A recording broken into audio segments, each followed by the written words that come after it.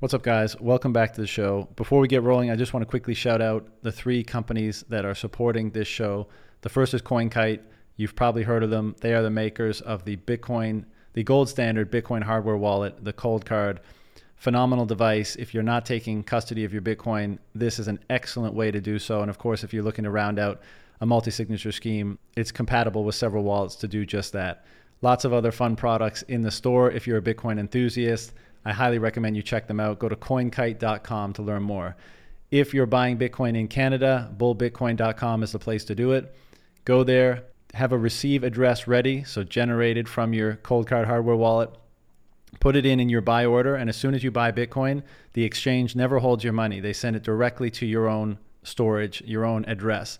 And that means that they can never, a fuck up or a rogue employee can never steal your Bitcoin. It goes directly from your purchase order into your custody. If you want to maximize security and privacy, I think that's the way to do it. They are also the people behind BitcoinSupport.com. We all know people in our lives that are terrified of engaging with Bitcoin. Maybe they're interested, but they don't know how to get everything set up. That's what BitcoinSupport.com is for. They hold your hand, make sure you know how to buy it, secure it properly, and then you're off to the races. Check them out if you or someone in your life falls into that category. And finally, the Bitcoin 2022 conference, April 6th to the 9th in Miami. It's going to be a massive party celebrating this emerging culture and this emergence of freedom in the world. And there's going to be a lot of phenomenal speakers. Apparently, Nayib Bukele has another big announcement this year. And to top it all off, the Sound Money Fest is a big giant party for us all to get down with our homies and plebs. Steve Aoki and Logic are headlining. Deadmau5 is going to be performing. I'm sure it's going to be an awesome time. I can't wait. Use the code RAPIDFIRE at checkout to get yourself 10% off. That's it. Enjoy. Let's do it. And we're being live streamed. What's up, buddy? How you doing? What's up, man? Good to see you. It's been a while. Can you see this behind me? I can. I love it. When it first hit the scene, it didn't immediately hit for me, and now, it applies to so many people. I see Sam Harris tweeting today, and then his female version, the what's her name? Claire, someone in Australia or New Zealand. She runs Colette or something, and just strong midwit vibes all over the place, I guess, is what I'm saying. Oh man. Well, I mean, so what, Sam Harris, you're saying? I mean, because I think he's the classic midwit. That's what I'm saying. Is that yeah. Okay. Yeah. Yeah. So how are things? Things are good, man. There's going to be some big changes in my life over the coming months, which I'll tell you about hopefully when we catch up in Miami. But yeah, I think I'm going to be spending more time writing, and me and Awesome. Mark Moss just finished the book. It's going to come out for the conference. Yeah. So we did a book sprint 4 or 5 days. And it's going to be called, I can announce the name. It's called The Uncommunist Manifesto. Great. That's awesome. It's a really good book. It's super short. So it's kind of like the Communist Manifesto in that it's short. Like the Communist Manifesto, I think is 7,500 words. Our one was like 10,000. And basically what we did was we went in and we first just demolished this premise that it's supposed that, the history of the world has been the oppressors versus the oppressed, right? So we kind of demolished that premise and said that the history of humanity is struggling against everything, and there's always some level of oppressor and oppressed, but it's this complex struggle that has always existed and will always exist. So we moved away from arbitrary class classification to this idea of the struggle between the autonomous individual and the coercive collective, basically. And that's sort of like the real dimension of the struggle. So we sort of did that. And then the path that we did was something that I've just been thinking about for a while now, which is separating economics from politics. And as we were doing that, like, part of my epiphany in writing the Fire Bitcoin teleportation piece is this idea of, we always say Bitcoin separates money and state, but I think it does something more important in that it separates economics and politics. And that's kind of like, for me, it's a level deeper, because economics is something that exists at kind of the level of physics, biology, chemistry. Like it's a natural state of things. So when you look at if we use the Brandon Quittem-esque analogy, like mushrooms are actually performing economic calculation and action in order to grow, in order to spread, in order to do stuff. That they're harnessing energy and they're transforming it through some sort of biological process, and they're growing and they're expanding, and they're doing that. So if they grow and expand in a bad way, they get pain, or they get correction, they get feedback so that they adjust and expand in the correct way. So it's like biology, fucking down to physics, like they're all economic in nature. And this is something that we tried to like put into the book, is that the real spectrum is not political left or right. It's actually looks more like a T, and you've got economics on one side, or capitalism, like it's an organic process, bottom up, emergent. And on the other side is actually politics. And politics is an attempt to try and map territories, but it is always infected by biases. And you actually get this kind of spectrum of politics, which is left and right, but it is on the other side of economics and capitalism, which is an organic emergent process that happens. Like capitalism actually exists in socialism, it exists in fascism, it exists in democracies, it exists in all political systems, because it just exists. We're all taking, like, if the best metaphysical definition of capitalism is the transformation of chaos into order. That's literally what we're doing. We're taking stuff, it's chaotic, we're transforming it into order, then we have a higher order chaos, which we then do, and that process continues. It gets all fucked up and distorted when we politicize it. And tying that back to Bitcoin, is Bitcoin kind of separates politics and economics, and puts us on rails which are more conducive to nature. So anyway, to answer your question, what's new? That book's new, and it ties into all this shit. Yeah, well, I mean, of course, I agree with that. And so is this book? I mean, is it for the times where? Because as you say, I think one of the fundamental, the forces that play on people and that play on societies, and especially when politics are so influential, like when you don't have a natural incorruptible means of rails for these transactions, these value exchanges that characterize capitalism, let's say, and capitalism in the broadest sense as you just used it, then of course like discretion and comes into it, and that's what politics is. And that eternal battle between, and it's really interesting that I don't know if you've ever read The Origins and History of Consciousness by Eric Neumann. It's one of the guys that Peterson always quotes, and he actually interprets. I just downloaded it after I saw your tweet.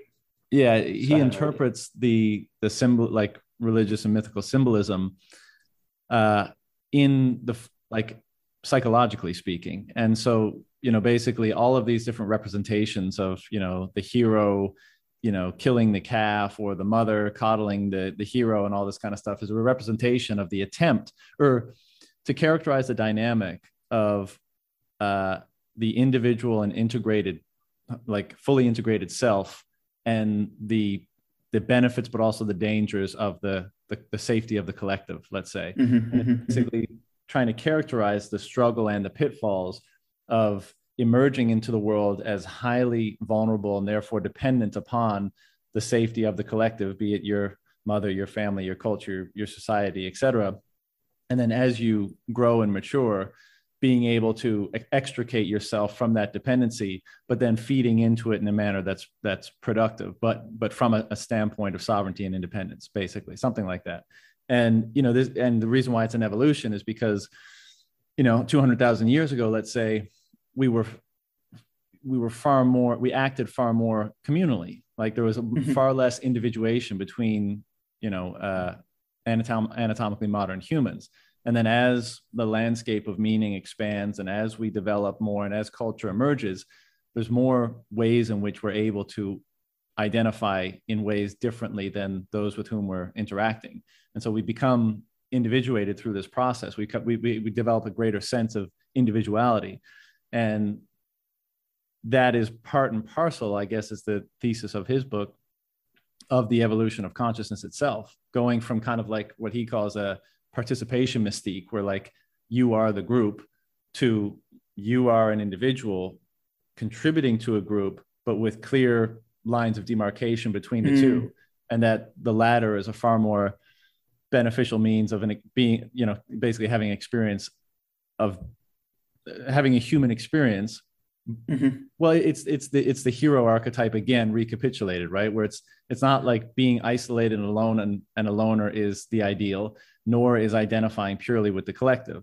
It's having both in their proper places so that you can find that proper synthesis between the two. And I think maybe the genesis of a book like the one that you guys just wrote is, we're clearly in a time where we've fallen way too much into the collectivist mindset, where everybody identifies as the collective, and the safety of the collective is paramount. And, the individual in many cases is derided and criticized and, all that jazz. So I feel like it's a good book for the times, let's say. Very much so. I mean, the hope is that it becomes, I read a stat somewhere that the Communist Manifesto is the most read economic essay or book in history. And I was like, if that's not an indicator of how retarded the world is, I don't fucking know what is. So who knows? Like, it came out in a period of, look, to grant Marx and his ilk the benefit of the doubt, like, society was transforming then as it is now, like at a much faster pace.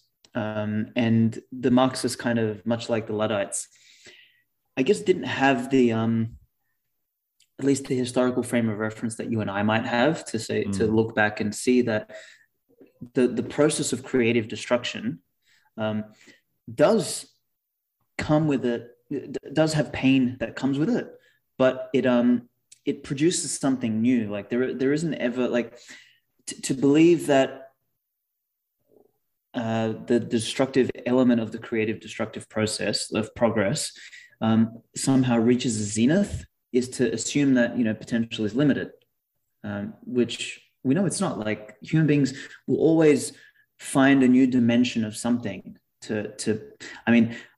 if we don't have any problems, what do? We just go and create a fucking problem. Like, right. And if anyone doesn't believe me, get yourself a girlfriend. You'll see. Like, everything will be perfect.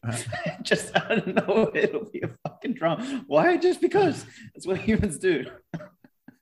So it's like that kind of ideology seems to me it's very ignorant of the human condition, right? Like, and Marx's whole thing was like, if we just remove privation, everyone will be happy. You know what I mean? So it's like, all right, so to remove privation, let's just take all the rich people's money and give it to everyone, and everyone will be happy. We know what that turns into now that we have some hindsight. Now, I mean, I guess to loop that in, is our hope is that in writing this book, that it may one day also be looked upon as a pivotal book for the times, because it, once again, kind of,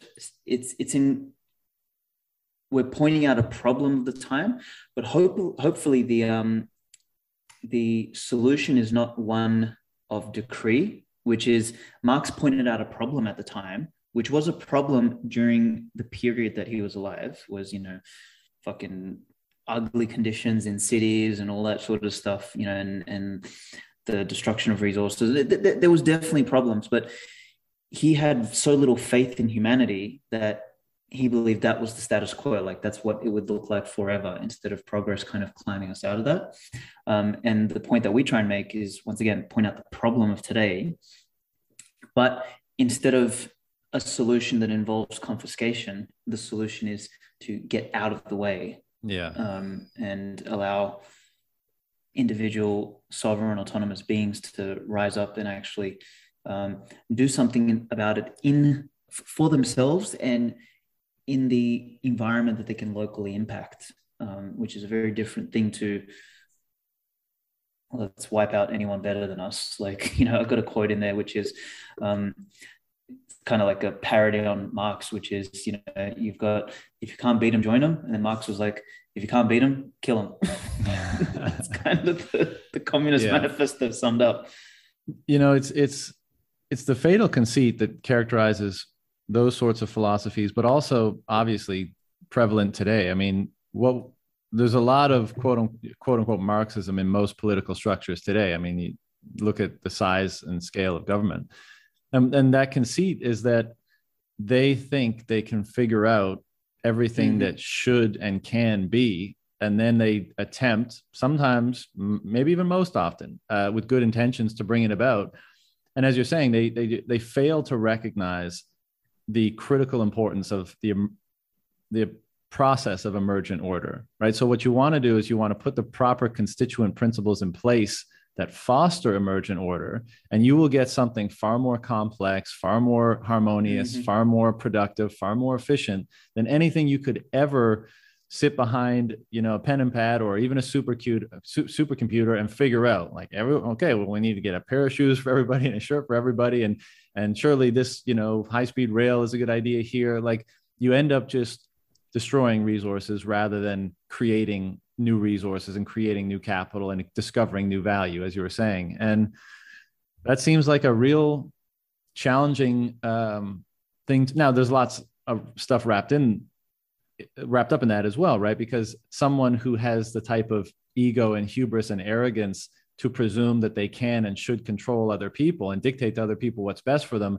that type of apparatus is just really attractive to them. And so, totally. You know, what do you know? They gravitate to that. And we have a history of, you know, maybe some good ideas, maybe an attempt at organizing ourselves best. And then the very people who are worst for that apparatus are the ones that are most attracted to it. And, you know, here we have the state of the world. And why Bitcoin is so compelling and interesting is that it is that like immutable, unchangeable base, you know, foundation, rails for an emergent order to be fostered, and that nobody can, you know, commandeer the reins of.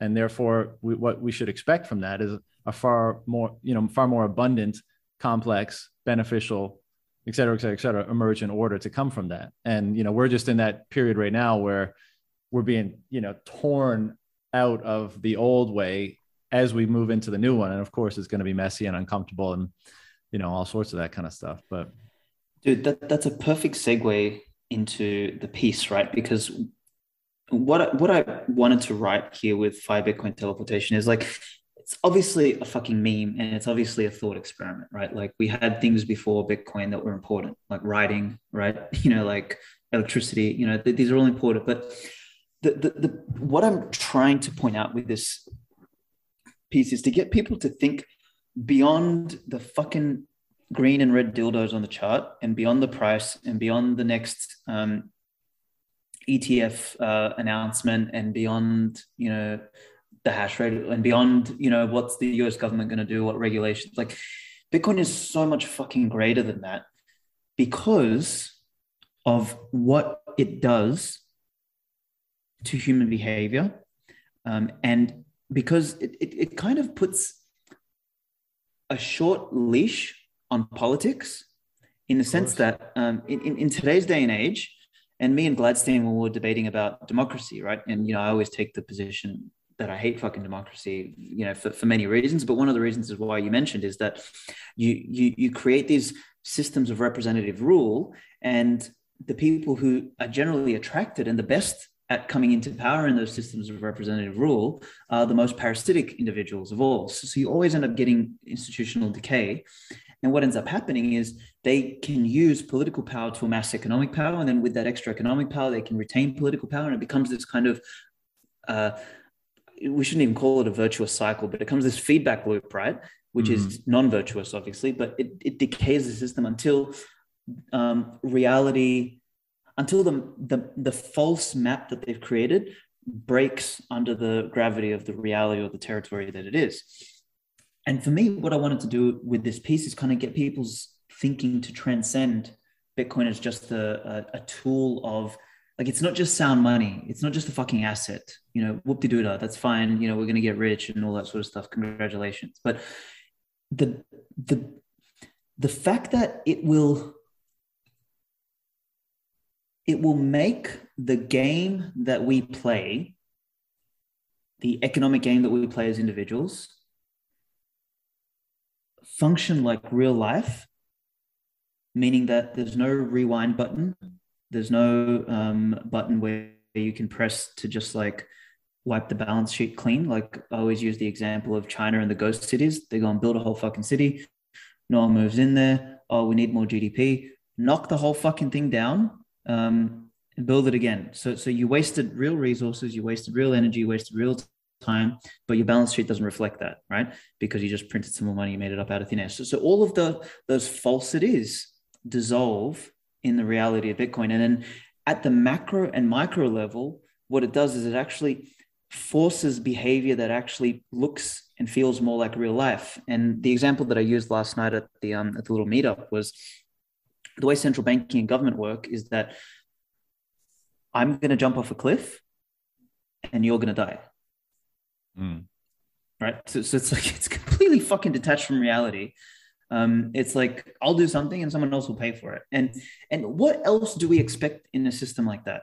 Can you expect anything else but fucking madness? No, because like there's no consequence. So Bitcoin creating, reintroducing economic consequence to behavior at the micro and the macro, and doing it in a way that is not political, but just Bitcoin just basically says, all right, the game that we all play now looks like reality. So the map represents the territory now. It's not political. It's not my way or anyone's way. Here it is. It's reality. And now it's up to you to use it or not. Fuck, man, that is just so fundamentally profound. And again, the whole basis of this piece is that Bitcoin is a step function change in the way we exist, more than just, sound money. Oh, we're going to go back to the gold standard. It's like, no. Oh yeah. Yeah. I mean, I think, and I think a lot of Bitcoiners, to be fair, are privy to that, right? They see, they get cosmic as fuck, and they see a lot of that stuff. And, it's because I've been exploring a lot lately, just, getting pretty cosmic and looking at like the religious impulse that seems to be emerging around a lot of Bitcoiners and why that might be the case. And we don't have to delve into that here, but just to say that obviously the way that nature works is a reflection of a way that the pattern above it works, and the pattern above that, and the pattern above that. So the reason why the natural world as we experience it functions the way it does is because of the way that, the sun, the size of our sun, the way that it moves, the moon, the winds, all that stuff, right? All of those other patterns that are, let's say, in order above it, affect the lower pattern and shape it primarily. And that happens, through every scale of existence, right? And in this sort of a way, you might have heard like your pothead friend or your psychedelic friend talk about how reality is fractal. And, I'm sure there's many ways you could interpret that, but just, it's pretty simple. Like if you start looking at the way that like a leaf transfers energy, around its structure, and then you zoom out and you zoom out and you see the patterns of the forest, and you zoom out and you see the solar system, you zoom out, you see the galaxy. And so there's like, it's just pattern nestled within pattern, nestled within pattern. And if this thing really is allowing us to align more with the true patterns of nature, which I think is probably the assertion you're making, and I agree with it, then it kind of, you can understand why it invokes or evokes a type of religious or spiritual impulse, because you're literally connecting yourself with the ground of being, across every scale, simply by conforming more with the rhythm or pattern of the reality that you're most closely embedded in, like the one, like maybe one order above you or something like that. And, I don't know what comes of that in terms of human social organization. I mean, I share, I think, a lot of good, but it's interesting to consider because, in many ways, humans try to transcend nature. And now maybe in some cases that goes too far and we get something like fiat where we just try to pretend it doesn't exist to our, to our detriment. But obviously part of, developing as we has been to transcend nature in certain ways. So what do you like? And I didn't hear yours and Gladstein's discussion about democracy and political structure and that kind of stuff. But what do you, I mean, do you have thoughts on, and obviously this will be different based on the time scale that we're talking about, but when you look into the future and we're on a Bitcoin standard, how do you see human coordination outside of, let's say, what emerges from self-interest and voluntary exchange? First of all, beautiful set of analogies there, man. I love the idea about like the fractal nature of existence. It's such a beautiful thing, and that I think the awe we're inspired with when we find that out, like, I think is, as you said, evident in people's falling down the rabbit hole process. You're just in awe at, like, holy fuck, it's fractals all the way down, right? Well, it helps your perception of so many things click and fit into place. That's what truth does. Truth isn't just like one epiphany. Truth is the epiphany that makes everything else fit together and work.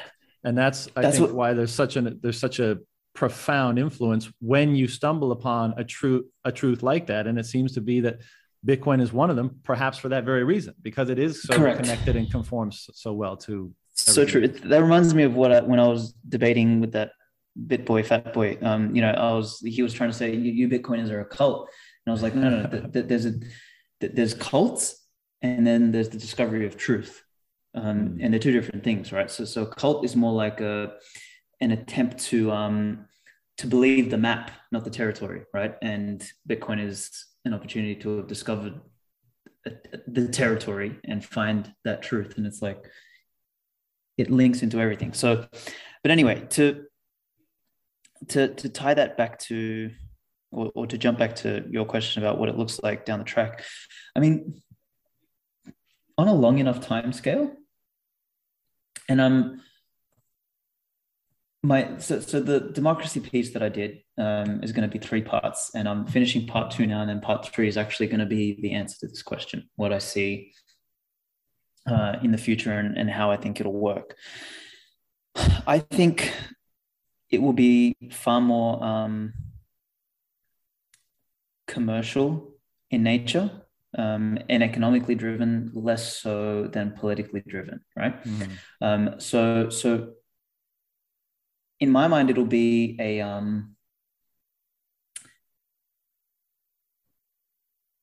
territories operated like the closest analogy I can think of is like businesses that have to service customers, which are their residents, and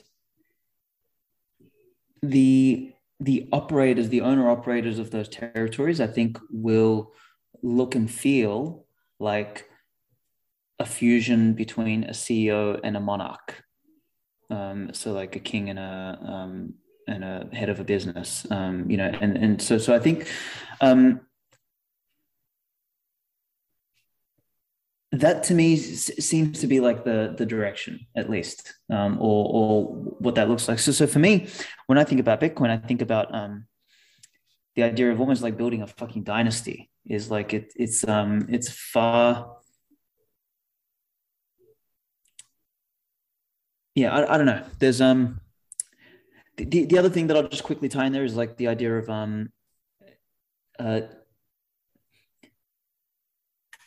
classes that are dynamic in nature. So they're like permeable layers, right? So there'll still be classes of people. There'll still be poor, lower middle class, upper middle class, rich, ultra rich, and all that sort of stuff. But because we're on because we've placed money, we've placed it into the realm of fucking the speed of light, thermodynamics. Like it's a physical law of nature now. Like that heartbeat doesn't change. No one can change it. Nothing. So now all of a sudden we're all playing the same game, which means the bottom have the opportunity to climb and the top have the opportunity to fall. It'll still be an 80-20 distribution. When I say still, it will move back towards an 80-20 distribution, because at the moment we have a 99.9 and a 0.1 distribution, right? So it'll rebalance, because that 80-20 is actually a fractal, right? Everything is 80-20 basically. So I see that kind of occurring.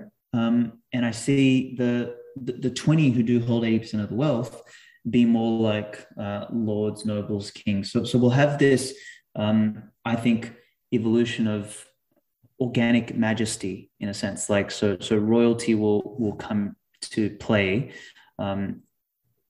and yeah, less of this rule by committee, more of I don't know. I don't know if I should use the word rule, but like leadership through integrity, maybe. Like you're making me think that like it's entirely conceivable that there would be a reascendancy and perhaps like a novel ascendancy that is unprecedented in many ways, whereby it's not just the wealth nor even the capability or skill that determines that position, but it really is maybe dependent on the concentration of, wealth for sure. But as you just said, integrity and honesty and authenticity and courage and like all of these principles that have been so devalued in this existing system, but in nature or in previous times, they've certainly been more valued. And like maybe people will make it, because we say, like, oh, okay, it's just going to be kind of like CEO, monarch people, and you go where you're treated best. But I think when so many jurisdictions are equalized for what, you pretty much offer the same thing, then you're going to choose the jurisdiction which aligns most with how maybe even your own aspirations for yourself. It's like, I want to be a part of a community that's led by someone who's a representation of the highest moral principles that I can conceive of. And, again, like this is actually in many cases what the role, and certainly it seems like in earlier times, of the monarch was. It wasn't just the dude with the biggest army who would jack you if you didn't do what he said. He was a God's representative on earth. He was, very much aligned and connected with the deity. And we so, in my opinion, misinterpret this historical circumstance in the modern era because we have such a derogatory view of religion. But like him being a representative of God wasn't just to further enhance the perception of his power, but was meant to pull down those godly principles of courage, of truth, of justice, of like honesty, of integrity, and to embody them. And that is what allowed him to have power and influence in addition to the other things that were more, territorial or mundane, let's say. And I think I wouldn't be surprised if something like that took place, because when you equalize for so many other things, it begs the question like, well, what differentiates then? And if we are really entering an environment where values are truly able to be expressed and then truly able to be compared, then you're going to have this hierarchical comparison and competition of values. And you're going to look for the places and the people where the values that you most highly value are most represented. And you're going to want to do that because you're going to want to be in an environment where you can refine them yourself. And, so I think the leaders of the future are really going to be like philosopher king type people, but like times 100, right? It's going to be, at the last halving, the referencing how much people seem to change when they fall down the rabbit hole. Like I joked, well, not joked, but there was some playfulness in me saying like by 2024 halving, we're all going to be like Neo-Spartan Jedi philosopher king savages, because like these transformations that are pushing us in that direction are happening so fast. And I mean, that's such a short time period. You put 50 or 100 or 500 years on that. And I think our leaders will be like really, really worthy of leading and respect and all that kind of stuff, to the extent we have that type of hierarchical structure, which, as you said, will probably be diminished, but never go away.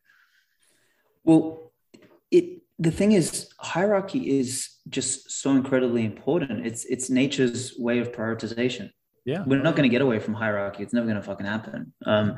What we need hierarchies of competence, hierarchies of integrity, hierarchies of progress, not hierarchies of fiat, hierarchies of decree and hierarchies of fucking the lowest common denominator, right? Because that's what we have today, is like this attempt to equalize everybody, because, this is coming back to a passage in the new book we wrote, in the Uncommunist Manifesto. It's like we say,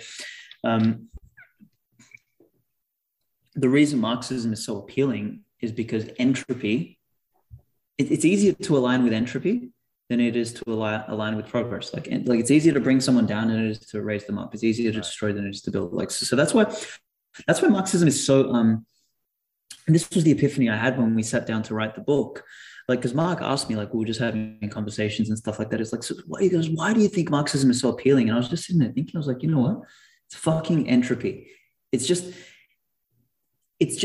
easier. And what Marx and Engels did is they wrapped entropy, being the lowest, laziest, shittiest version of yourself into an academic framework. They gave it an academic validation with a bunch of stupid fucking words. And now when people read it, they're like, okay, I am entitled. I don't have to work. It's someone else's fucking responsibility. Like, we must fight that. And this is what I sort of find beautiful. And I think I referenced this in the Fire Bitcoin Teleportation article, is just this idea of, I was trying to come to grips with how to define energy, right? Because, like, Vaclav Smil, he calls it the universal currency. And without getting all fucking woo-woo and shit, like, but energy is everything and energy is everywhere, right? Like, yeah, bro, go for it. You're with the right person. Don't worry about it. I think I called it the primordial substance. I'm curious now. Let me just see how I referenced it. Energy. So much like consciousness and randomness, I don't think we have a precise definition of such phenomena, and I kind of place energy into that realm. But we can make approximations or analogies in an attempt to understand them. So I like to think of energy as the primordial substance. It's everywhere and not only permeates all, but it's the basic composition of all. So like we fuck a duck. Going into these definitions, I lost my damn self. What the fuck was I talking about? Entropy, and how the reason why things like collect. Yeah.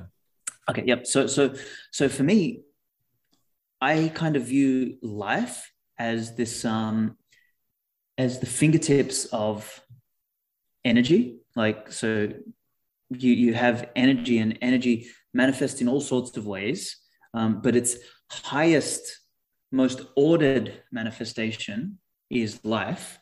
And then if you look at life as a complex manifestation of energy, like as a highly ordered manifestation of energy, consciousness seems to me to be the fingertips of life. So if life is the fingertips of energy, consciousness is the fingertips of life. Like, so it's kind of like we're at the fucking very edge, and we are basically embodiments of an anti-entropic force. We're going in the opposite direction. Life seems to be the thing that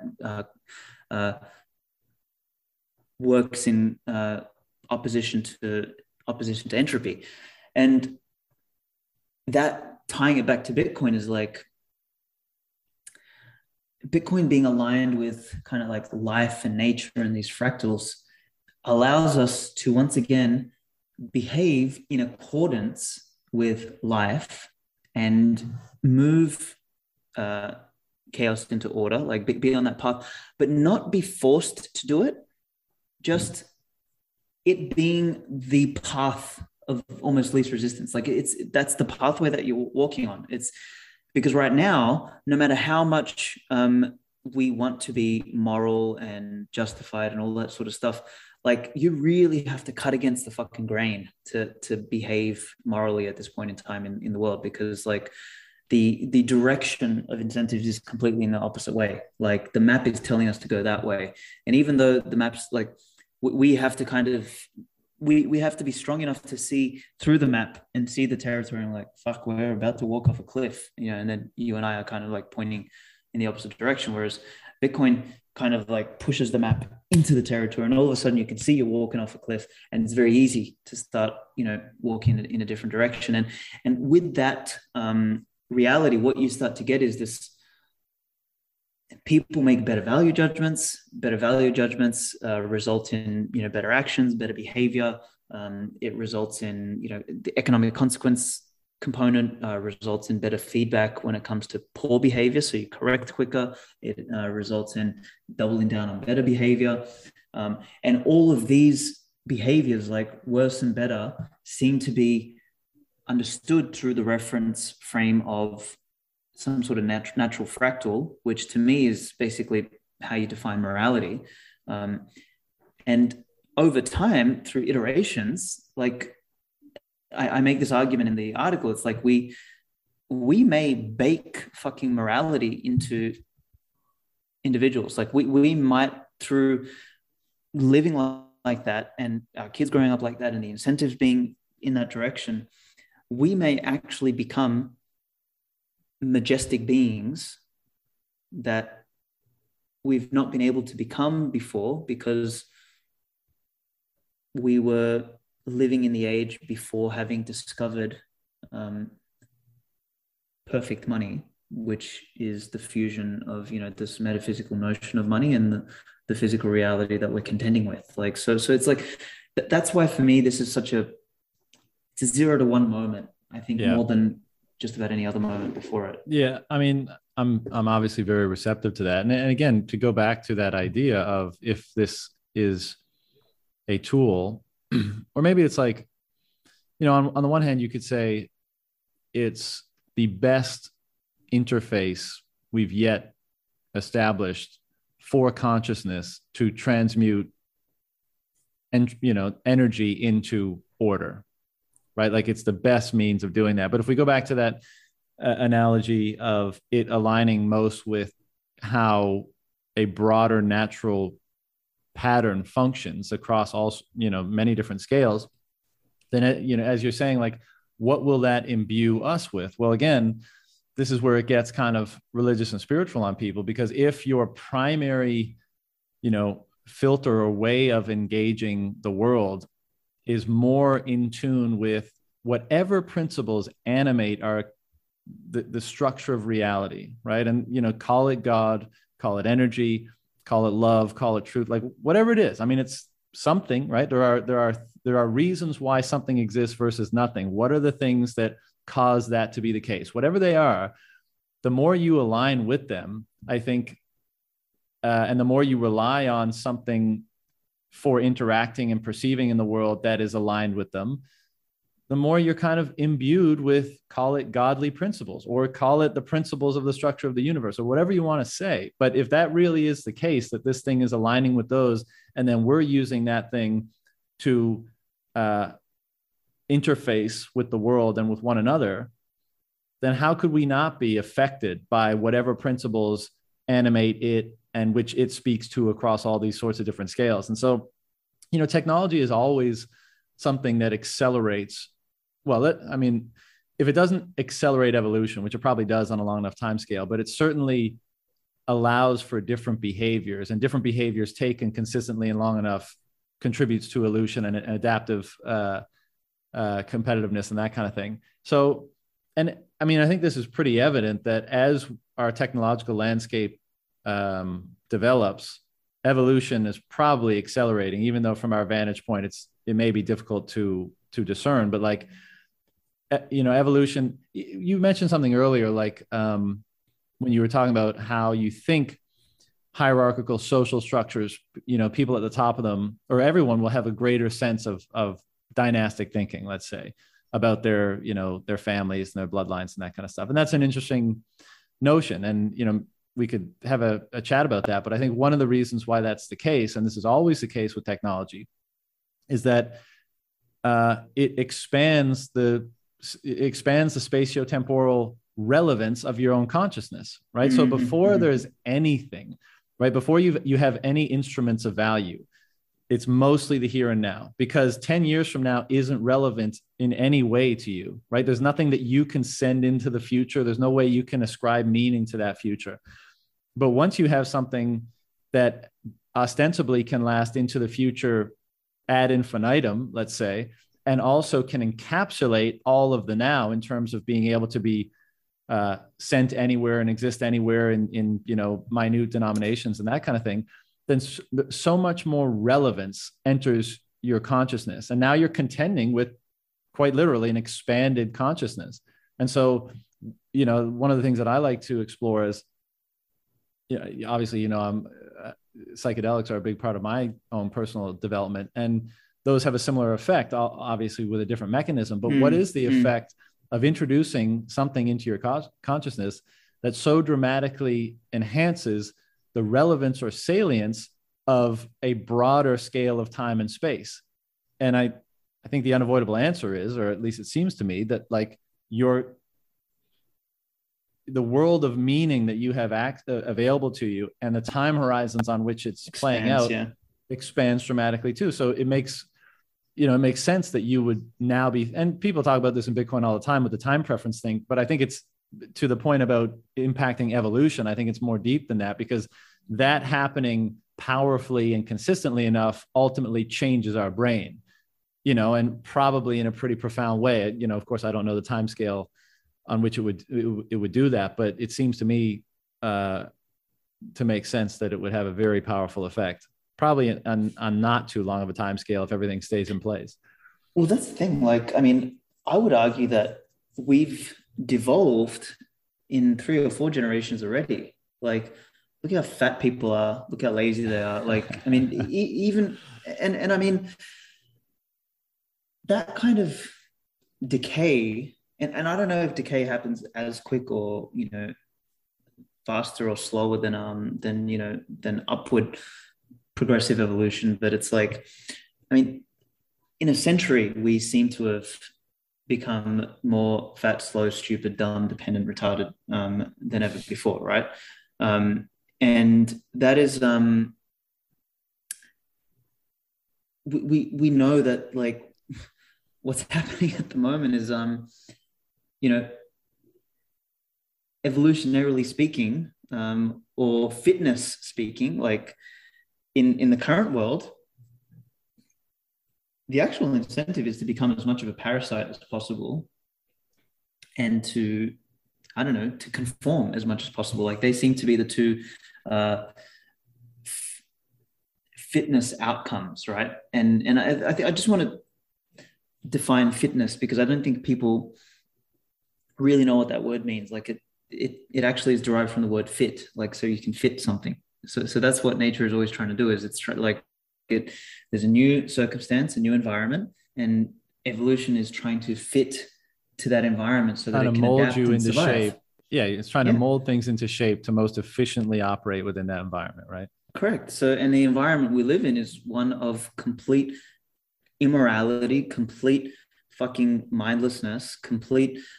We live in a fantasy land, and is it any surprise that the fitness function that exists in all of us seems to be trending people towards being fat, slow, dumb, docile, dependent, conformist, etc. Like, we seem to be decaying human beings. So this is like fundamentally a divergent thing, because some of us are strong enough to not subject ourselves to that, because we've been able to, put on the glasses and see the fractals and say, holy fuck, hold on, this is a lie. But if that's any evidence, and I don't know whether that's just, anecdotally pointing at people and calling them fat because it's easier to buy Cheetos today than it was 50 years ago or whatever. I don't know if that's evidence to suggest that if the incentives were more aligned with nature, we would also see a drastic change. In 50 years, everyone is fucking fit. As you mentioned, philosopher king savages, running around. Yeah. And like, maybe.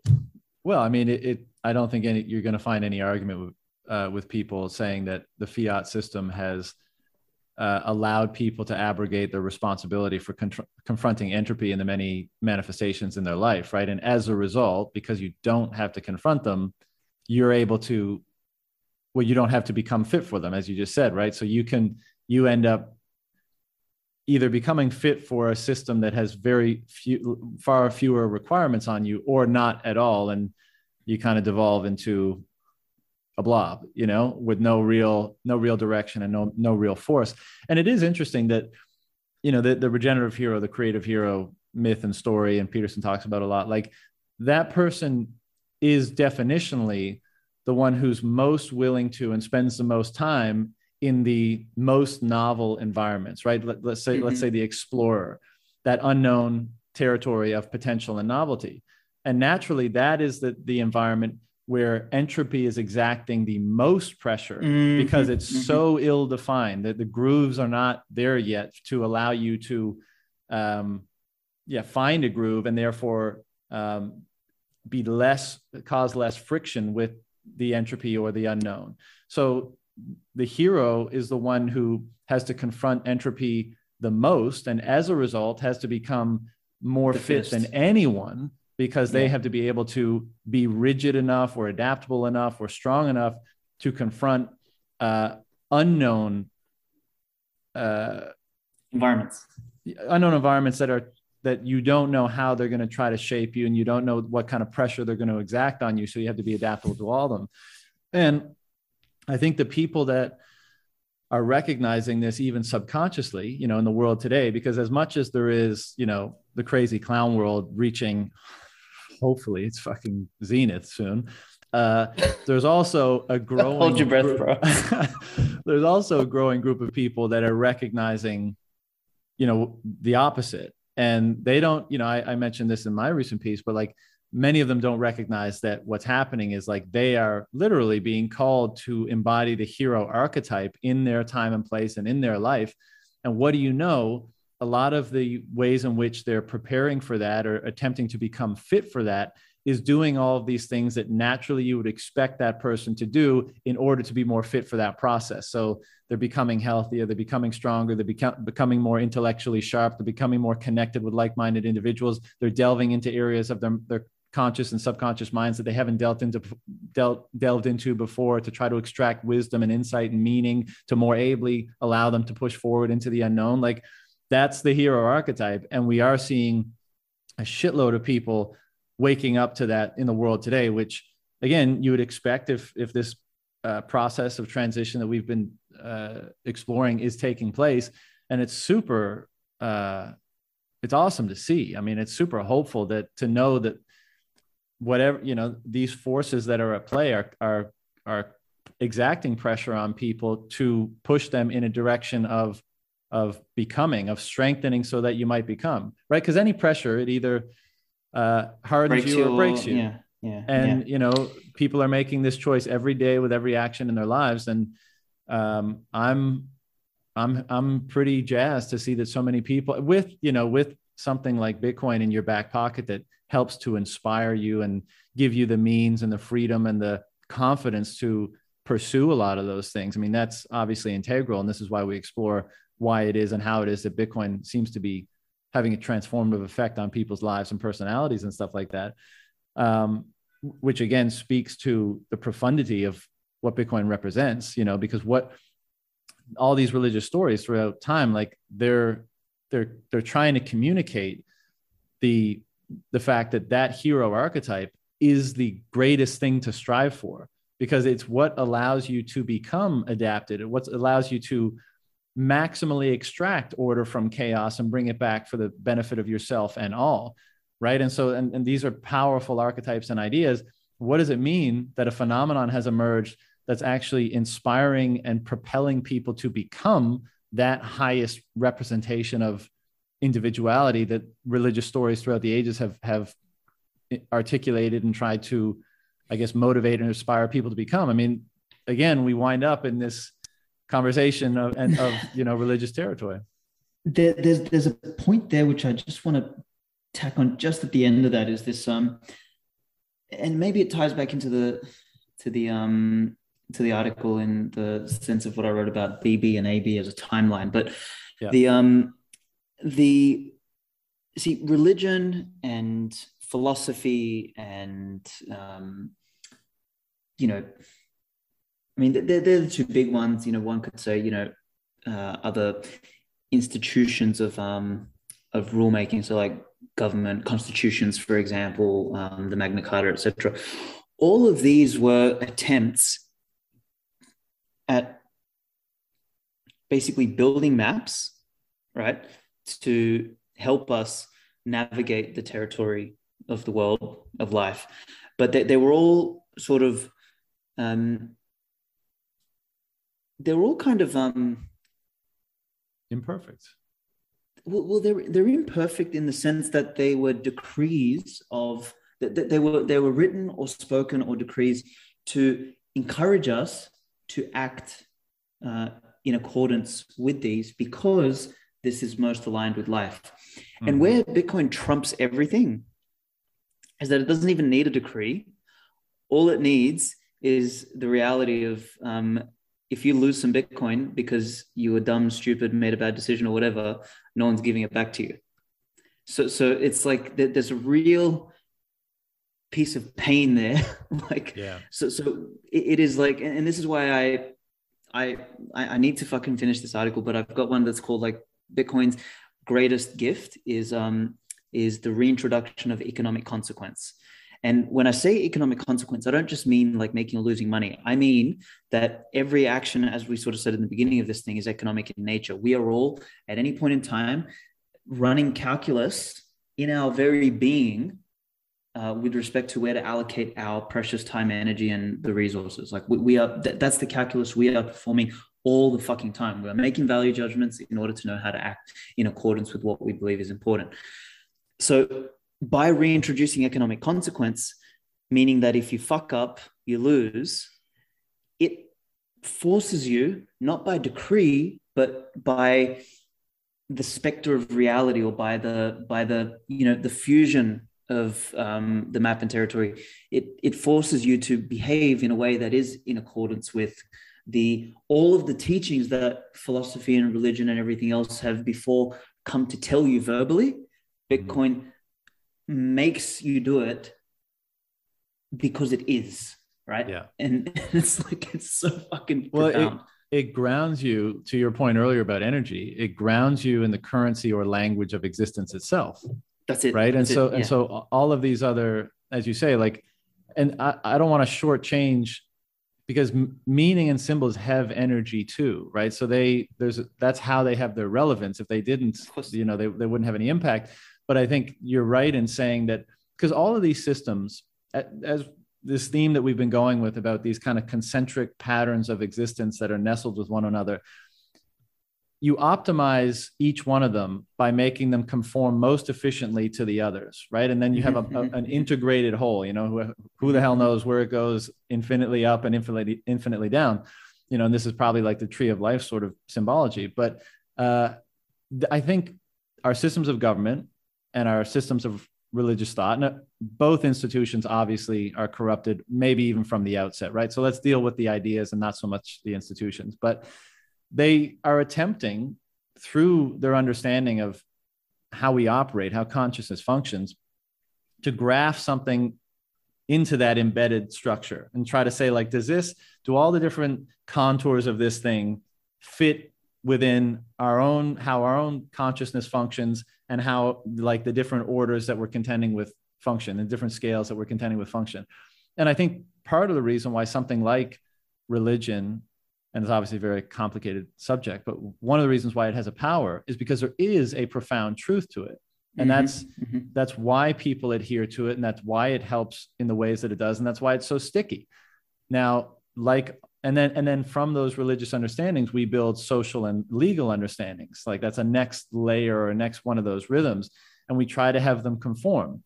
But because we're humans and we're corruptible and we're imperfect and all that kind of stuff, those institutions, because they're so influential, end up developing so much power, and they become corrupted, and then everyone gets led astray as a result. And as you said, what's so interesting about Bitcoin is, one, it is grounded in that, because everything we do, we know there's an energetic cost, even if it's not conscious, right? Because we always have to keep feeding the engine. And so when the map, as you say, is tethered to that very same rule, is speaking the same language, is operating on the same currency, it doesn't even have to explicitly articulate almost anything, because Exactly. the truth of how it conforms to the other patterns in that stack is built into it. Yeah. It's implicit. And Yep. I think this is part of the reason why we're seeing how people are so affected by it, because you're trying to make sense in your own mind why it is when you interact with this thing, it's having such dramatic effects on you.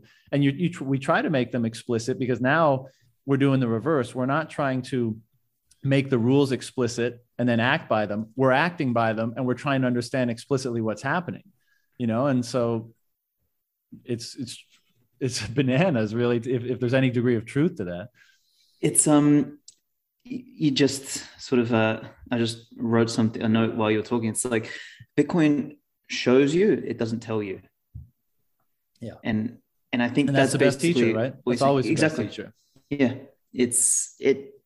Don't tell me, show me. And it's for me, that's like, to your point about like, all these institutions that we've kind of invented or developed and created along the way throughout history, like that they've all been an attempt. And I make this point in the article, like where I talk about like before Bitcoin, the transition, and after Bitcoin, and kind of like how they all are not going to look at each other, and sorry, they're not going to look like each other. And before Bitcoin is this story of contending with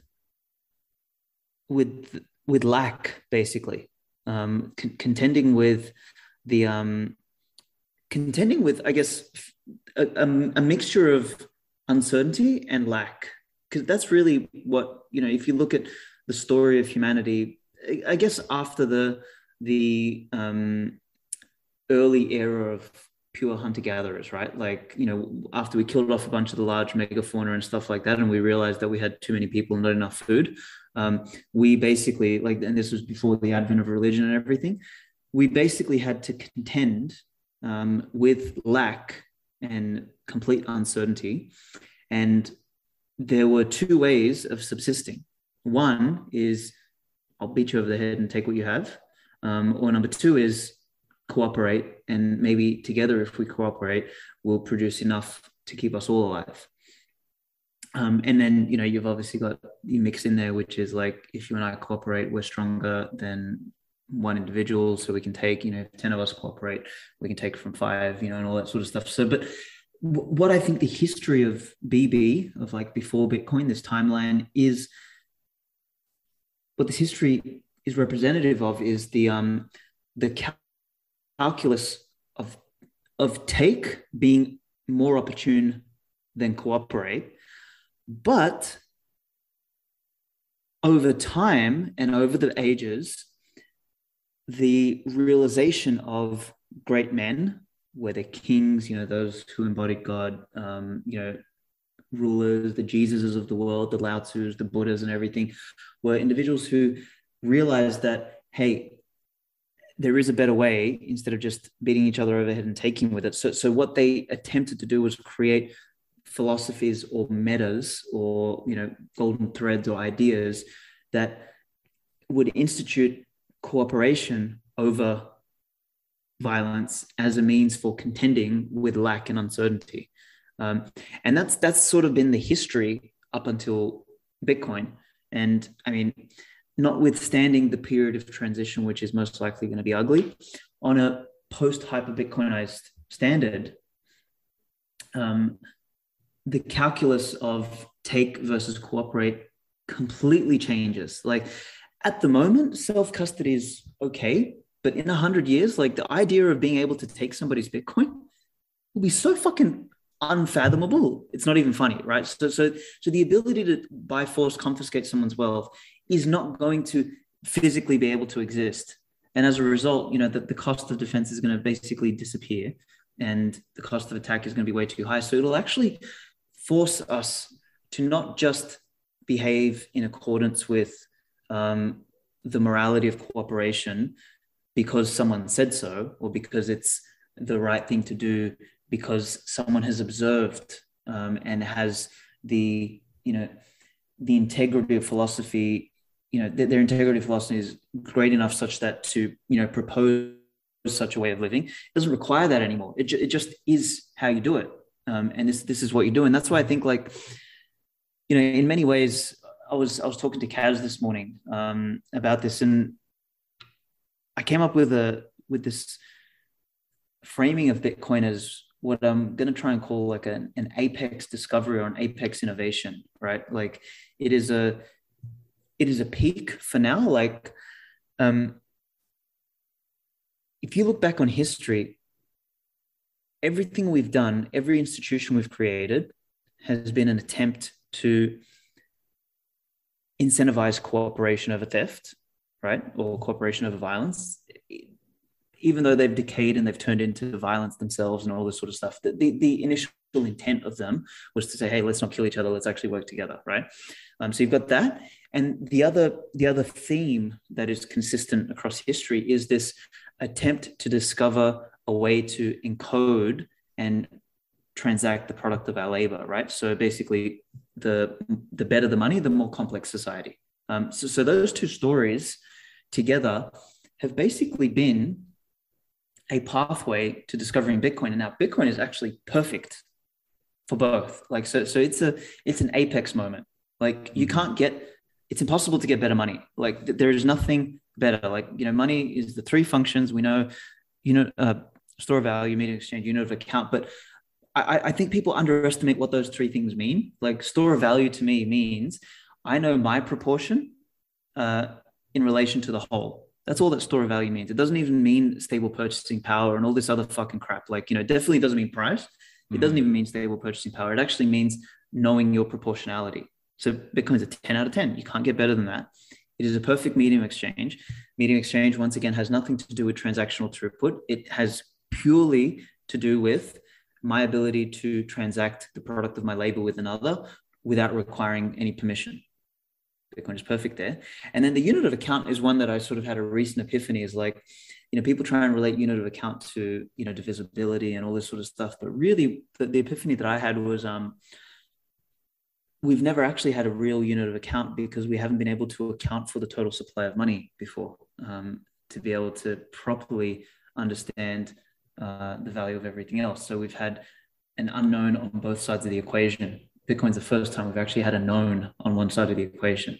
So therefore we can account everything else extraordinarily in much higher fidelity. So in many ways, unit of account is a relative of store of value. So it's like we've reached the 10 out of 10 across all of these. And what that does by, reintroducing economic consequence, by all the other things that we've sort of mentioned, really fucking separates the AB, like the after Bitcoin period, from the before Bitcoin period in a way that I don't think any of us can even begin to fucking fathom at this point in time. Like we're going to, Bitcoin's a battery, Bitcoin's a mushroom, Bitcoin's Jesus, Bitcoin's fucking gravity, Bitcoin's life, Bitcoin's fucking an asset, Bitcoin's, whatever. Like it's all these hashtag things. Bitcoin, hashtag Bitcoin, hashtag Bitcoin. It's like, what the fuck? So anyway. Yeah, I mean, I got a bunch that I want to touch on there, but I think I have no idea, and maybe nobody does really, like, or maybe that might be an ignorant statement, but like, it seems to me that whatever occurred around the time of either the idea of Christ or the actual person of Christ, whatever the truth is there, something happened and something was later interpreted of being such significance that they decided to pin, the epoch on that point in time to say a new era has begun. And it, maybe it's aspirational. We want it to be imbued with these principles that we've discovered in their most refined form ever here today, because we realize how much can be derived from doing so, and by living from those principles and having them propagate and having them serve as a foundation for how we think about ourselves and how we interact and all that kind of stuff. And I know there's a ton of nuance, but let's just go with that.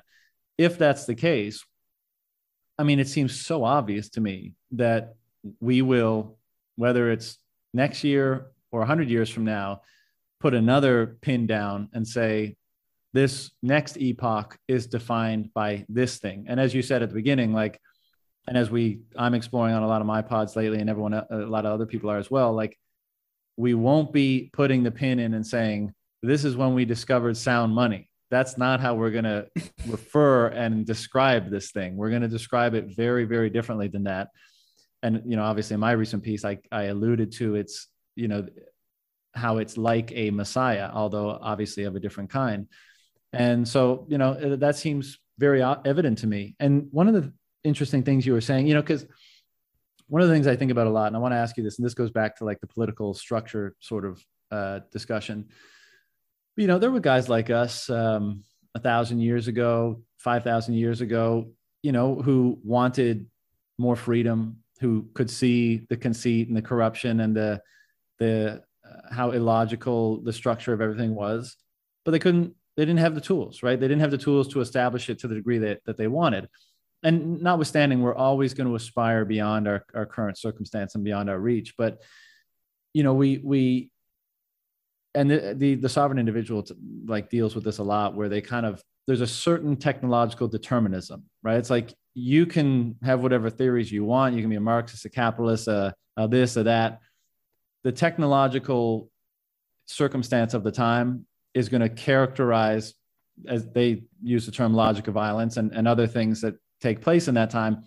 And that will be the prime, if not only, determinant of how society is structured.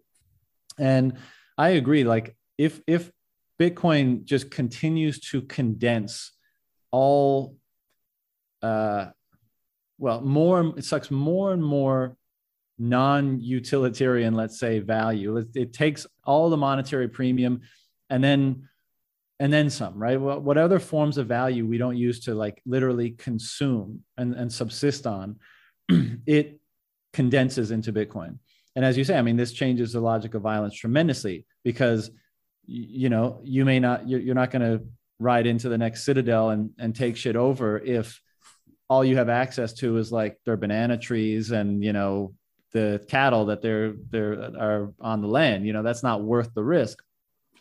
And there's definitely a lot of truth to that. But what do you think will be the role of violence in the future when we have a foundation like this? And even in kind of like when we were talking about the kings and CEO monarch sort of way that these things might be structured at some point, like even then, who is the sovereign that defines the boundaries of the land even? Like, and I know there'll be cooperation and all that kind of stuff, but power will still exist, and the discrepancy between power will still exist, and the relative gain, even though it'll be dramatically reduced, will still exist in some form. Mm-hmm. So in an environment like this,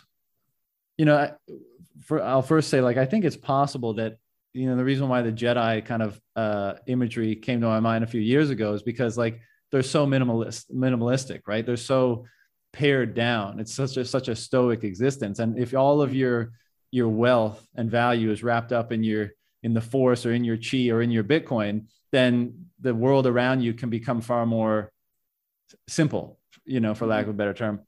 But what do you think? So I think there'll be less to steal and all that jazz, and we'll have the environment around us will be constructed by quality and beauty so much more than it is today. And it'll be built in forms that aren't capable of or worth stealing per se.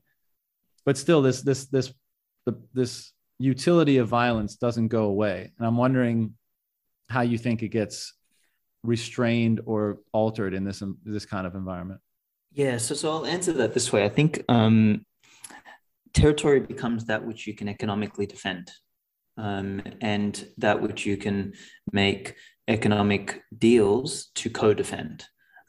So at the moment, like, to defend a landmass the size of the US, the US needs to perform all sorts of politicking, and it needs to remain fraudulently economically viable, printing money, taxing, borrowing from the future, whatever shenanigans it pulls, in order to maintain some sort of protection across its borders. As that crumbles and as it becomes more expensive to defend larger territories, you naturally have to shrink your border. You have to shrink down what you can actually defend. Because peace, like I wrote a little paragraph or parable recently about like peace being the potential for mutual violence, right? Is more than just like so kind of like peace has a carrot and a stick, right? In order for peace to exist, you need to be able to inflict violence. You need to be able to inflict damage. So the capacity for violence needs to exist and needs to exist on both sides. Like there was a great quote that I read from some dude. His name was AJ Kumar or something like that. But he kind of says, if you put two tigers in a cage, and you throw some meat in there, they actually won't fight. What they'll probably do is they'll kind of like tear up the meat between each other because they know that the other tiger can cause significant damage to the other one. But if you put a dog and a tiger in a cage and throw some meat in there, the tiger will eat the meat and the dog because there's no potential for violence. So basically, I think violence will still exist, but what will happen is, and this is by no means going to happen tomorrow. This is like a fucking messy process that might take 50, 100, 200, 300, 500 years. I don't fucking know how long it takes. But what I think you end up getting is a patchwork of territories that are privately owned. So like I'll have my fucking dynasties. So there'll be like Svetsky fucking land and then Valis land. And we might form an alliance. Like our descendants might form an alliance. They'll got like a big ass fucking statue of you in one and me in the other. And I know this shit sounds crazy, but like hear me out. It's like these territories will need to defend their fucking borders somehow, and form alliances amongst each other so that the capacity for violence exists for any aggressor. So that way there is damage to be had if you go and aggress against a particular territory. So I think the process to getting there is going to be quite messy, probably at times violent, etc. But the size of these territories will basically have a natural limit, because the larger the territory gets, the more complexity you end up with it, and you basically get like this convexity in terms of ability to manage a territory. Like the larger it gets, the more economically infeasible it becomes. And what I think we'll end up having is, like I said, a patchwork of city-states, mini nation states, communities, etc., that ally, defend stuff, etc., become prosperous, trade, whatever the case is. So, and violence will become the thing that occurs, but it's not institutionalized. I think today violence is institutionalized because you can, under the veil of democracy or legality, you can basically give yourself the legal right to plunder, which is a form of violence that the government has. Whereas a robber or a fucking some mini terrorist or something like that. I mean, and terrorism is another thing. It's like terrorism is really just a function of pushing back against the state. Anyway, you remove the state, it starts to diminish the nature of terrorism as well. So like all these sorts of things really start to change, after multiple decades and maybe a couple centuries of transition. So I don't know if that answers, but I think the two takeaways there is like territory becomes that which you can economically defend, and by default becomes a lot smaller, and therefore you can manage violence within that kind of territory, and it becomes commercially relevant to manage violence. Yeah, it'll obviously be very interesting to see how it plays out. But what do you think about the transition period? Because again, going back to the sovereign individual thesis, if there is like a large aspect of technological determinism here, then the model of being able to siphon off wealth from the citizens that decide to remain in your jurisdiction and then deploy that against your adversaries versus will still be will still prevail. And the thesis would have to be, for this transition to be successful, would be that that model ultimately would lose to or fail when coming up against, let's say, a distributed network of jurisdictions that are not doing that. They don't siphon off wealth from their citizens. Everyone is there voluntarily, but they still, by some capacity, are able to repel or outlive or otherwise resist the legacy model, let's say. Yeah, it's a, in that sense, like, I mean, it's a war of attrition, because what's happening is the ones who are attacking, so the aggressors who are doing so via the confiscation of their citizenry's wealth, they're working with a diminishing capital base. Yeah, they have more money, they're printing more money, but what they actually have less of is actual real capital, because it's capital that actually, you know, produces value. It's capital that is actually traded for. And the problem they've got is that they have the dominance right now, but you have they're on the wrong side of the gradually then subtly equation. For them, the rug pull happens so fucking quickly that they need to move very quickly. But I don't think their organizational structure is designed or even capable of moving quickly enough to stop something like this. So what will happen is that they're going to continue getting brain drain. They're going to continue getting resource drain. The value of the paper that they're funding themselves with will continue to lose value. And there comes a point where basically, and this is, for me, is where, you know, Bitcoin gaps up to, you know, 1 million, 5 million, 10 million, 100 million in a very short period of time. It's that nobody for any price will trade you any of their Bitcoin. Like it has to be for a product or service. And at that point, like the carrot that the state has in order to aggress against another, the carrot that the state has in order to incentivize the constituents, you know, of their territory to aggress against another disappears very quickly, and then they're only left with a stick, and then the stick never lasts very long, right? So that kind of crumbles under its own pressure. So because, you know, they're going to suffer from defections, they're going to suffer from, you know, basically the pushing on a string versus the pulling. Like, and pull always beats push. That's another, I guess, physical thing. It's like, you know, to pull something towards you always beats having to push something to get it to come to you. So it's like, I don't know. That does not mean by any stretch of the imagination that the transition is going to be clean or neat. I think the transition is going to be extraordinarily ugly, because imagine, I mean, think about, like, you know, that the video that was on Twitter the other day with those 3 Karens in Canada who are the thumbs down ladies, right? Imagine what happens to psychos like that when all of a sudden they can't eat. Like, there's no food at the grocery store. Their UBI check, you know, can barely buy them a gallon of milk. Like, those people are the first to become cannibals, or the first to become the object of cannibalism. One of the two. They get a lesson in fitness real quick.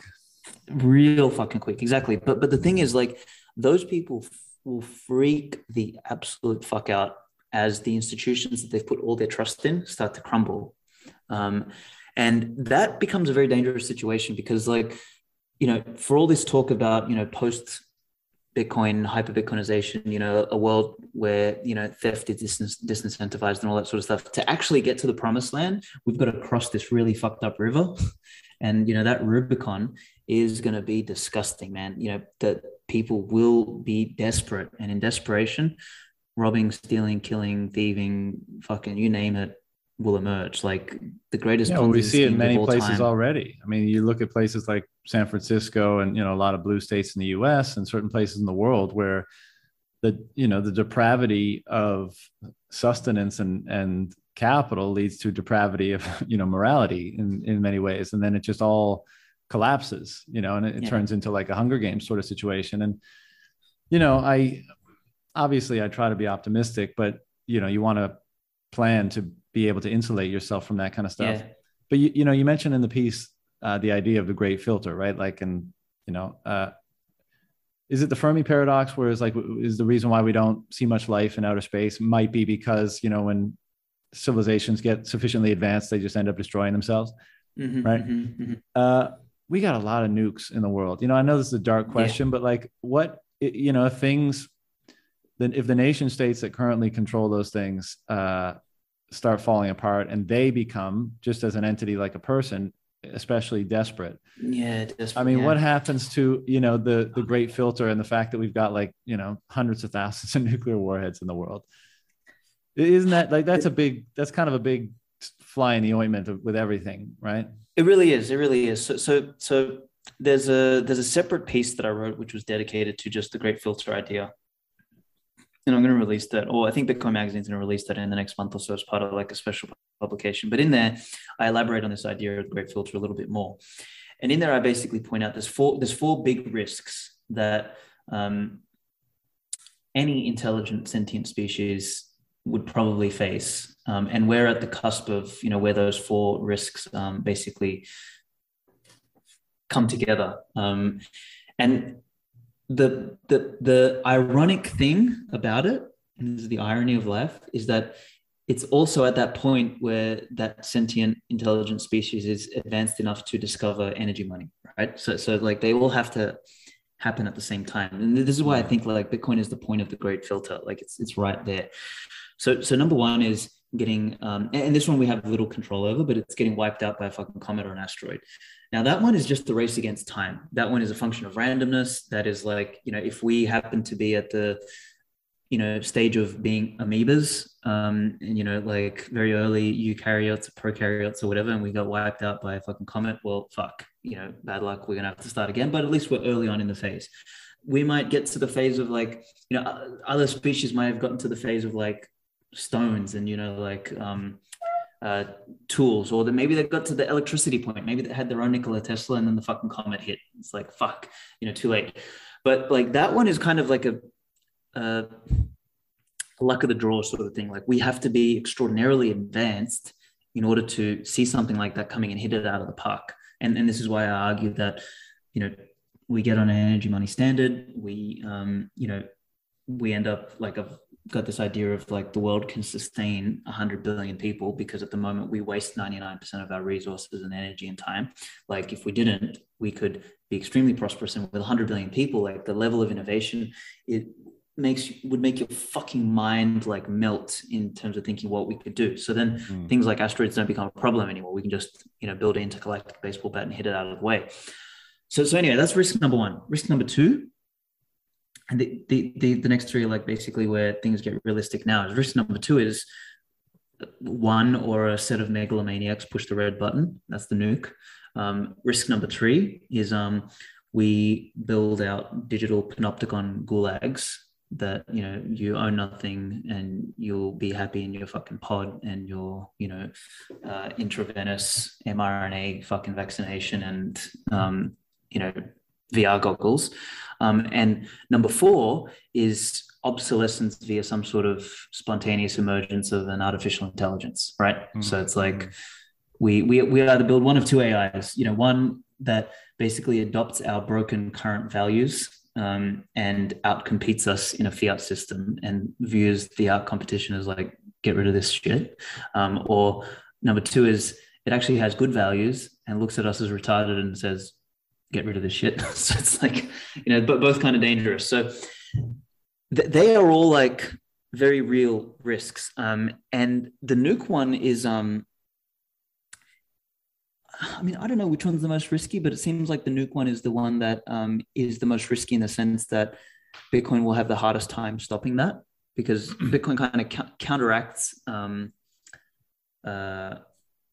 and it's ready to go. It's right there. Gulags, for example. Yeah, that button exists. So yeah, exactly. Yeah, the other two are still in the making, right? So it can kind of reverse those. You're like, I don't know, man. We're probably fucked. Basically, we have a small chance to basically have anyone that is anywhere near the red buttons if they hold some Bitcoin, there's a chance we make it. Well, If they don't hold any Bitcoin, and they need the red button, that could be really bad. If they're like, for example, if they hold Dogecoin, like if Kim Jong-un bought Dogecoin because Elon Musk said so, we're all fucked. yeah, well, it should be easy enough to get some Bitcoin in somebody's hands who's at the helm like that. So that actually makes me kind of more hopeful. But I know it's an unanswerable question. But let me ask you this, and maybe we'll wind it down with this. But being the ones that are in the transitionary period, and being the ones that are, and even we all come from different backgrounds, of course. And some of us adopted broadly speaking, a more stoic lifestyle prior to Bitcoin. But like, we are the ones who got all of our signals and all of our conditioning from like the height of fiat, right? And so we're having to navigate, we're that transition, which is occurring primarily within ourselves, right? Like there's, as we've been alluding to this whole time, like this thing is fostering great change. And that change is internal as well as external. And, really the line between them is not, we externalize what's happening internally, and that's our lives and that's culture and everything. So, and I think you fall into the category of having confronted a lot of, becoming fit, to use the terminology we've been using prior to Bitcoin in many ways, like envisioning somewhat of having similar principles and ideals, and as a result, becoming fit to align with them and that kind of thing. But, given the potential for a disruptive transition that we've been talking about, and the hopeful aspects of what may lie on the horizon, have you noticed, like these sorts of internal, like reorienting changes occurring in you? And if so, how do you navigate that properly? And the last little bit I'll say about that is like, one of the things that everyone has to confront today who's quote unquote waking up is just the sheer frustration with the way things are, the clown world, broadly speaking, and just how intrusive, how dangerous, how oppressive, how damaging, et cetera, it all is. And, it's my opinion that if we're going into, if we're participating in an accelerated evolution, and if we're trying to go into and create a better world, like, we have to be the ones to, kind of participate in this alchemical transformation so that we navigate every aspect of this properly. And, like the truckers in Canada are kind of a good example right now, whereby like, I'm sure that a lot of them are super frustrated, and I'm sure there's an impulse to express that frustration physically, like if a police gets up in your grill and they're starting to jack you around, or if counter protesters, like, of course we have an animalistic impulse to fight back. And coming to grips with the validity and necessity of restraint in going forward into this new era that we've been describing, I think is probably important. So, big question, I know, but how has all of this impacted how you make yourself fit for a new emerging world? How to answer this one? Let me say it this way, and I don't know if this is going to answer it, but maybe there's an answer in here somewhere that you can pull a thread on. Is I've tried to change my tune, or my the end that I'm desiring to be more about quality and less about quantity. And I've become what I'm calling these days like an exclusionary principle maximalist. So like, I want to say no to more things, and I want to be and maybe this relates to your Jedi thing, right? Is like this I'm coming to terms with wanting to have less to do with the world. I'm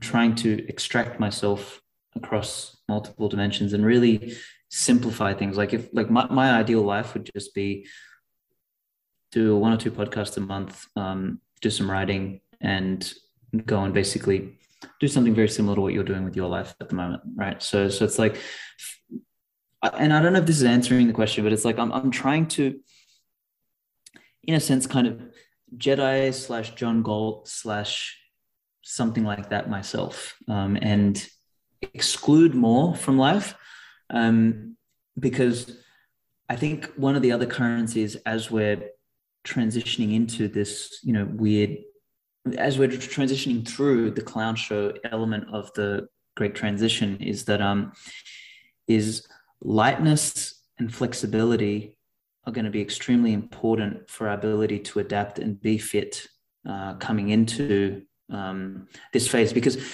as much as you and I and people like us are lucky enough to be born at this time, like we're honestly the founding fathers of the AB period, right? So before Bitcoin, there was clusterfuck, and after Bitcoin, there will be beauty. But the price we're going to have to pay to come to the after Bitcoin phase is going to be maybe decades of fucking mindlessness. And the upside for you and I is that we'll be able to plant seeds for fucking dynasties that might last thousands of years.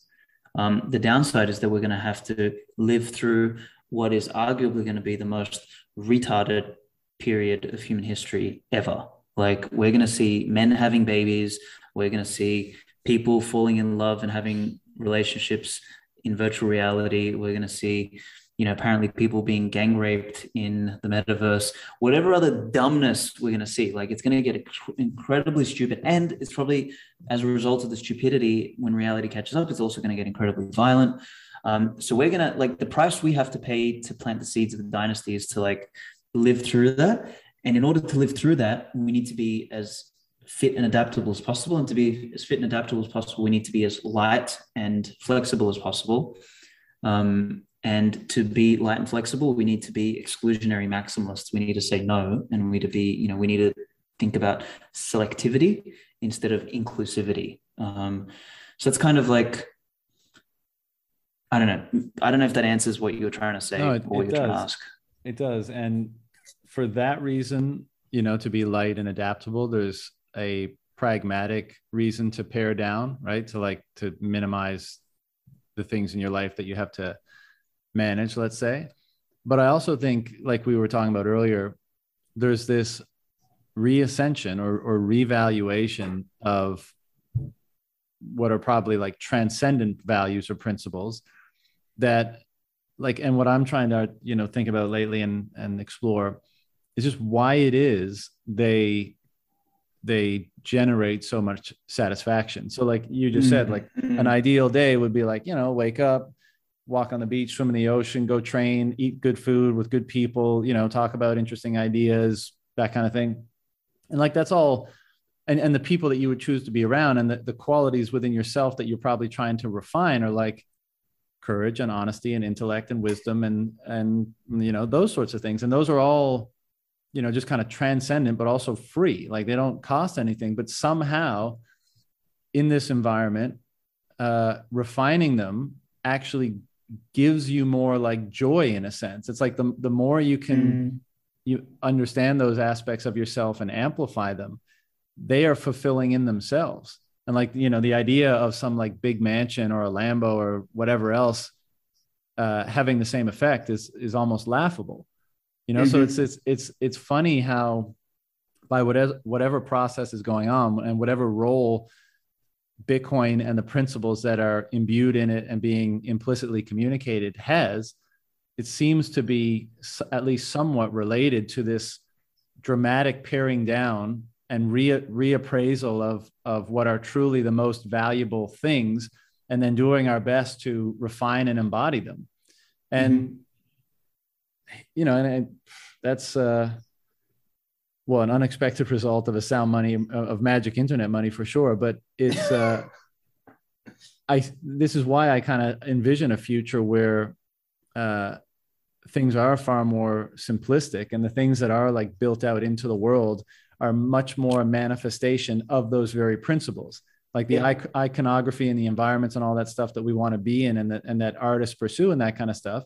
not dissimilar to ages past, but they will be reflections of integrity. They will be reflections of truth and honesty, or there will be reflections of courage or things like that. And it's just, it's, I mean, it's also poetic that coming out of fiat clown world that idolizes anything but that, of course, the reactionary response to that, or the you know, the pendulum swinging in the other direction, would be a total dismissal of all the values that the fiat world assigns to objects, and a refinement and revaluation of the things that are most real, because they are the things that most fill us up with joy and happiness and meaning. And that's awesome. You know, and I feel that every day in my life. And it's part of the reason I pursue some of these like fumbling, more esoteric conversations, is because I think there's like actually a benefit to doing so, to coming to grips in a more articulated or refined sense of like exactly what and why those things internally experienced are filling you up with so much meaning, and guiding your life to such a degree. Like, you know, and it's challenge, you know, because these aren't things that we've been taught in large part, and they're not things that we've been incentivized or inspired or encouraged to explore. But here we are coming out of the mud, being like, you know, starting to identify that, no, these are the things we need to refine and explore. And these will form the foundation of what comes next, whether or not, you know, statues of you and I end up being anywhere near or a part of that. But like the ideas and the understandings almost certainly will be. Well, we do know that the statues are going to have to like equalize our height a little bit. You know what I mean? Otherwise, we can't have like a midget statue attached. I'm going to put that in my will. I'm going to be like, make sure, you little fuckers, that the statue you make is as tall as Valis's fucking statue, all right? Put some booster shoes on my statue, an extra marble block underneath or something. Otherwise, you ain't getting the fucking Bitcoin. That's going to be the message to my descendants. Yeah, dude. Well, speaking of becoming fit, I have a kickboxing class to get to. So any final words before we shut this down? Look, thank you for having me on to discuss this. I think, I really want to, like, long term, I think this is what I'm going to actually base, because, you know, surprise, surprise, I'm going to write a Bitcoin book too, but I think I'm going to call it Fire Bitcoin Teleportation, but I'm actually going to dig into the step changes all throughout history that have sort of led us to Bitcoin. And then I'm going to dedicate the second half to actually thinking about these questions, like what's the great transition going to look like? What is the world, you know, post hyper Bitcoinization, you know, how we can think long term. And because I would suggest that you and I are probably not going to be alive for hyper Bitcoinization. You know, we might have to live through the great transition. It might, you know, the clown show might go on another 50, 60, 70 years. I don't fucking know. But we kind of need to be prepared for all of these. And yeah, I think I want to do that, but I'd love to, you know, anyone listening to this to have a read of the piece and just reach out to me on, you know, mostly Twitter, and just tell me what your thoughts are, etc. So that's kind of why teleportation and not time travel? I feel like time travel would have been the ambitious one, to be like, that's the next big thing. Well, maybe. Like, the only reason I mention it is because it was kind of like the meme when me and Francis were driving in the car, right? Like, right. He just kind of said, fuck, I don't know, teleportation. So I kind of used it as a meme. Like, maybe it is, you know, Fire Bitcoin time travel. I don't know. So, you know, that yeah, I mean, that's my answer to that. So yeah, to wrap this up, yeah, definitely check out the piece, reach out to me. I'd love to hear some feedback. And then, yeah, dude, I'm going to be doing edition 5 soon and edition 6. So I want to do 2 editions in 2022 of the Bitcoin Times. And I actually want to talk to you about, like, I'm going to call one of the editions either, it's going to be called The Savior or Messiah. So, like, I want you involved in one of those for awesome. One of the subsequent decisions. Well, I love your writing, man. And thank you, bro. I still don't understand how you pump out so much of it, because writing is extremely challenging for me and I avoid it at all costs. And even when I do sit down to do it, it seems like torture just to tease out anything resembling like a unique or well-articulated thought. And you're just here like every other week, just putting stuff out. So I got to commend you for whatever you do to make that happen. And yeah, I guess we'll be seeing each other soon, hopefully in Miami. Absolutely, brother. Thank you so much. Appreciate that. Thank you for having me on, and we will 100% catch up in Miami. All right, brother. Take care. Take care, man.